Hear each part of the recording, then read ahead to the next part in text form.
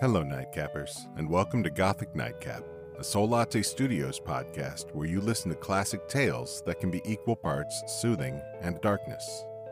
I'm Jamie Olson, and for the last 9 weeks, I've been reading a chapter or two per week of a longer story, The Strange Case of Dr. Jekyll and Mr. Hyde by Robert Louis Stevenson. This week, I'll be reading the 9th and next to last chapter, Dr. Lanyon's narrative.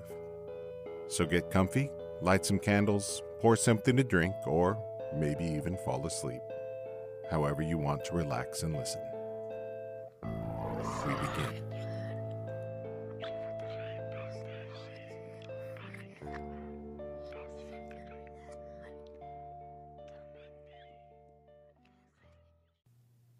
On the 9th of January, now 4 days ago, I received by the evening delivery a registered envelope addressed in the hand of my colleague and old school companion, Henry Jekyll. I was a good deal surprised by this, for we were by no means in the habit of correspondence. I had seen the man, dined with him, indeed, the night before, and I could imagine nothing in our conversation that should justify formality of registration. The contents increased my wonder, for this is how the letter ran. 10th December. Dear Lanyon, you are one of my oldest friends, and although we may have differed at times on scientific questions, I cannot remember, at least on my side, any break in our affection. There was never a day when, if you had said to me, Jekyll, my life, my honor, my reason depend on you, I would not have sacrificed my left hand to help you. Lanyon, my life, my honor, my reason are all at your mercy. If you fail me tonight, I am lost. You might suppose, after this preface, that I am going to ask you something dishonorable to grant. Judge for yourself. I want you to postpone all other engagements for tonight. Even if you were summoned to the bedside of an emperor.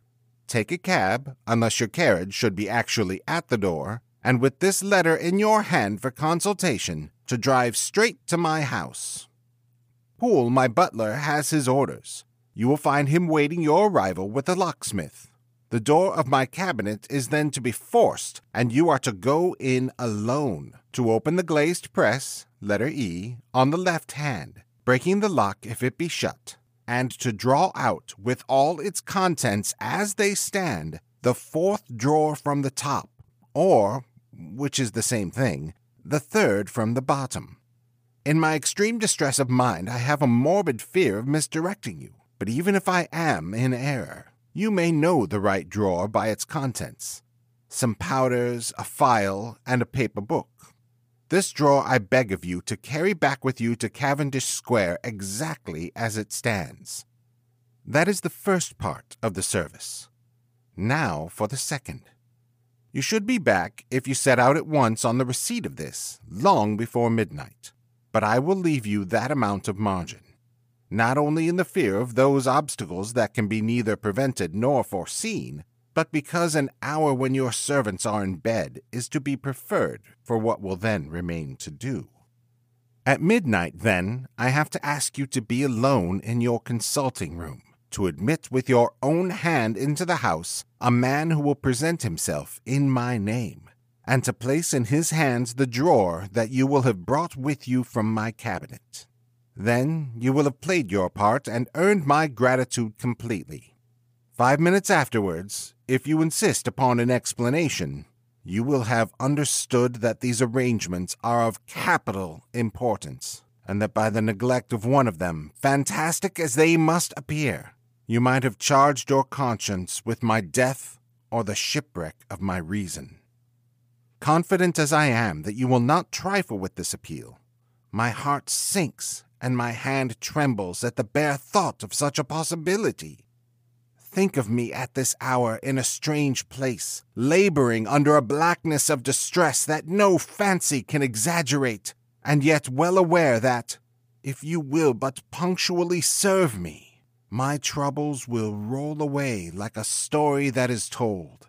Serve me, my dear Lanyon, and save your friend, H.J. P.S. I had already sealed this up when a fresh terror struck upon my soul. It is possible that the post office may fail me, and this letter not come into your hands until tomorrow morning. In that case, dear Lanyon, do my errand when it shall be most convenient for you in the course of the day, and once more expect my messenger at midnight.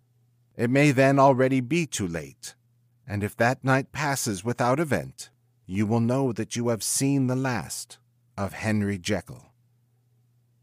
Upon the reading of this letter, I made sure my colleague was insane, but till that was proved beyond the possibility of doubt, I felt bound to do as he requested. The less I understood of this farrago, the less I was in a position to judge its importance, and an appeal so worded could not be set aside without a grave responsibility. I rose accordingly from table, got into a hansom, and drove straight to Jekyll's house. The butler was awaiting my arrival. He had received by the same post as mine a registered letter of instruction, and had set at once for a locksmith and a carpenter.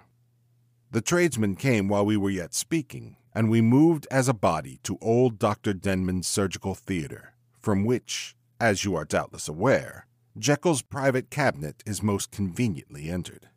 The door was very strong, the lock excellent. The carpenter avowed he would have great trouble and have to do much damage if force were to be used, and the locksmith was near despair.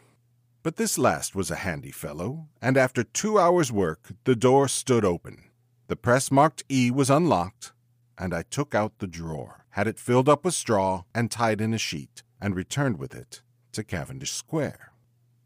Here I proceeded to examine its contents.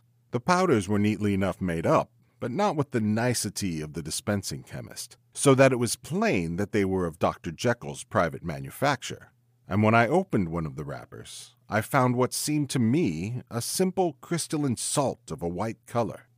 The phial, to which I next turned my attention, might have been about half full of a blood-red liquor, which was highly pungent to the sense of smell, and seemed to me to contain phosphorus and some volatile ether. At the other ingredients, I could make no guess. The book was an ordinary version book, and contained little but a series of dates. These covered a period of many years, but I observed that the entries ceased nearly a year ago, and quite abruptly. Here and there a brief remark was appended to a date, usually no more than a single word, double, occurring perhaps 6 times in a total of several hundred entries, and once very early in the list, and followed by several marks of exclamation, "Total failure!" All this, though it whetted my curiosity, told me little that was definite.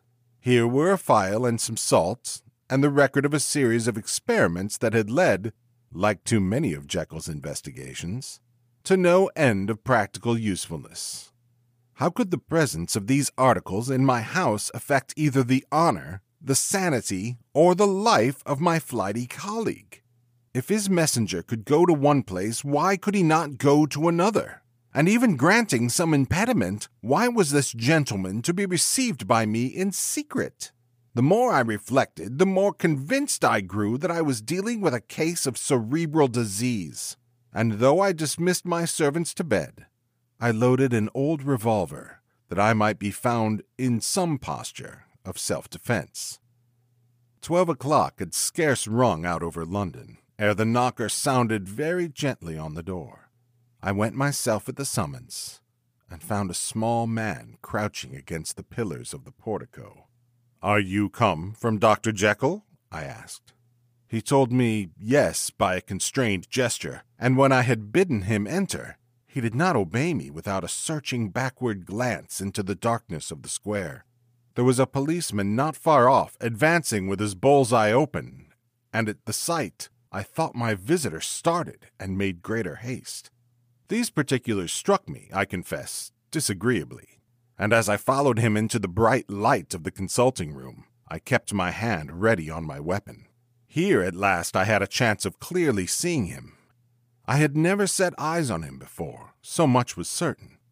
He was small, as I have said, and I was struck besides with the shocking expression of his face, with the remarkable combination of great muscular activity and great apparent debility of constitution.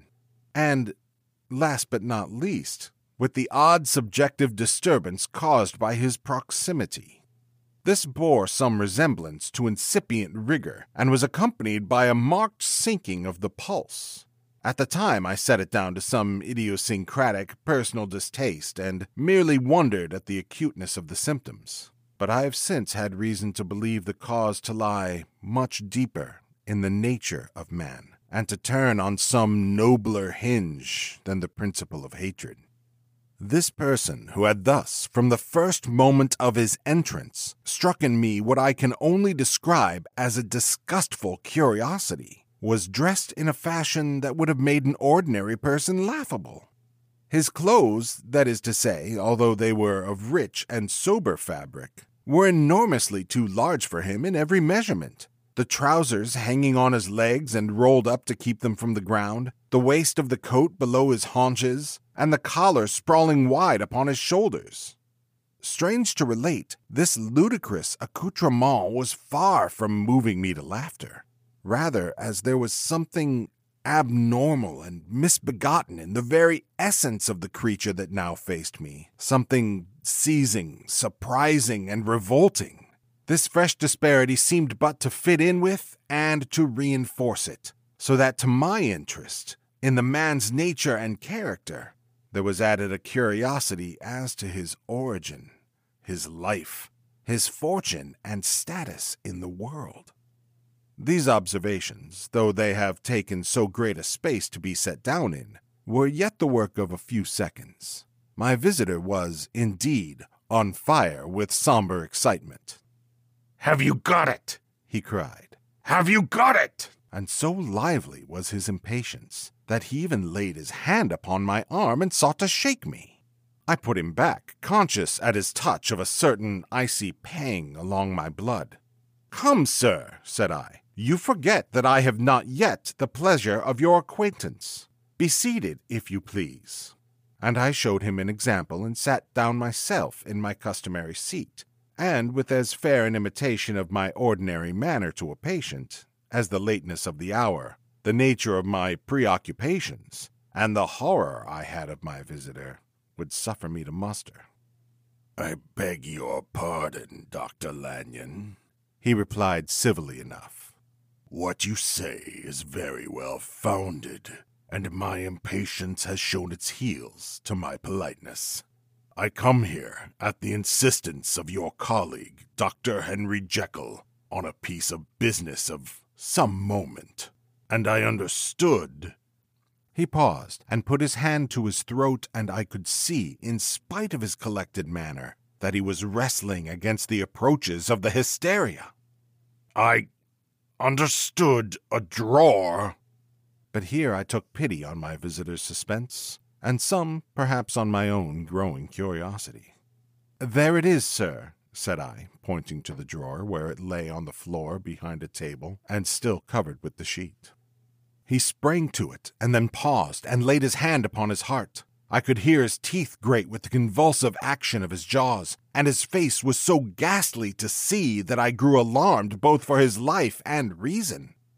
"Compose yourself," said I. He turned a dreadful smile to me, and, as if with the decision of despair, plucked away the sheet.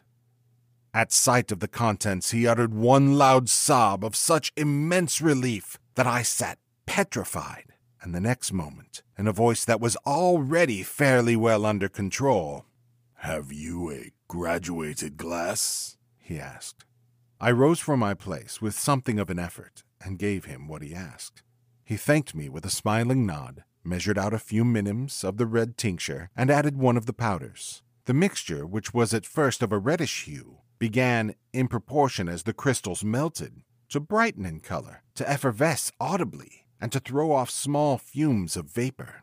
Suddenly, and at the same moment, the ebullition ceased, and the compound changed to a dark purple, which faded again more slowly to a watery green.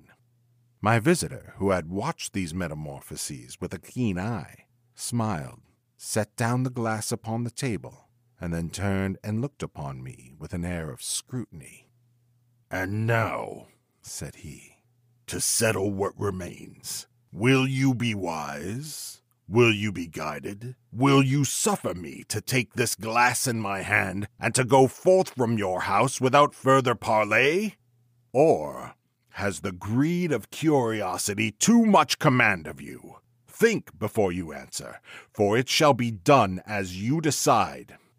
As you decide, you shall be left as you were before, and neither richer nor wiser, unless the sense of service rendered to a man in mortal distress may be counted as a kind of riches of the soul. Or, if you shall so prefer to choose, a new province of knowledge and new avenues to fame and power shall be laid open to you, here, in this room, upon this instant, and your sight shall be blasted by a prodigy to stagger the unbelief of Satan." "Sir," said I, affecting a coolness that was far from truly possessing, "you speak enigmas, and you will perhaps not wonder that I hear you with no very strong impression of belief. But I have gone too far in the way of inexplicable services to pause before I see the end." "It is well," replied my visitor. "Lanyon, you remember your vows. What follows is under the seal of our profession. And now, you who have so long been bound to the most narrow and material views, you who have denied the virtue of transcendental medicine, you who have derided your superiors, behold!" He put the glass to his lips and drank at one gulp. A cry followed. He reeled, staggered, clutched at the table and held on, staring with injected eyes, gasping with open mouth. And as I looked, there came, I thought, a change. He seemed to swell. His face became suddenly black, and the features seemed to melt and alter. And the next moment I had sprung to my feet and leaped back against the wall, my arms raised to shield me from that prodigy, my mind submerged in terror. "Oh, God!" I screamed, and "Oh, God!" again and again, for there before my eyes, pale and shaken and half fainting, and groping before him with his hands like a man restored from death, there stood Henry Jekyll. What he told me in the next hour, I cannot bring my mind to set on paper. I saw what I saw, I heard what I heard, and my soul sickened at it. And yet now, when that sight has faded from my eyes, I ask myself if I believe it, and I cannot answer. My life is shaken to its roots. Sleep has left me. The deadliest terror sits by me at all hours of the day and night, and I feel that my days are numbered, and that I must die. And yet I shall die incredulous. As for the moral turpitude that man unveiled to me, even with tears of penitence, I cannot even in memory dwell on it without a start of horror. I will say but one thing, Utterson, and that, if you can bring your mind to credit it, will be more than enough. The creature who crept into my house that night was, on Jekyll's own confession, known by the name of Hyde, and hunted in every corner of the land as the murderer of Carew. Hasty Lanyon.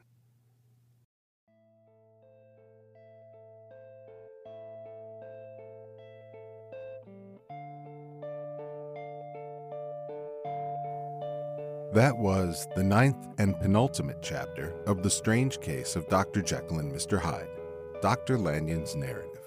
And thank you so much for joining me. Your response and support to this podcast has been amazing, and I'm so happy to share with you some of the stories I love to read. If you enjoy this podcast, please follow, rate, and review it to help others find us. Also, you can check out our website at solatestudios.com for more information on upcoming story schedules. I'd love to hear your ideas for stories to read. You can always send me ideas via a message on our website. The link is in the description. Or if you've written a story you'd like me to read, that would be an honor. I'm Jamie Olson, and I recorded, edited, and produce the podcast, so if anything was wrong, it was my fault. Our cover art is by the incredibly talented Amanda Davini, and our music is Astaroth by Koi Discovery. Again, thank you, and pleasant dreams.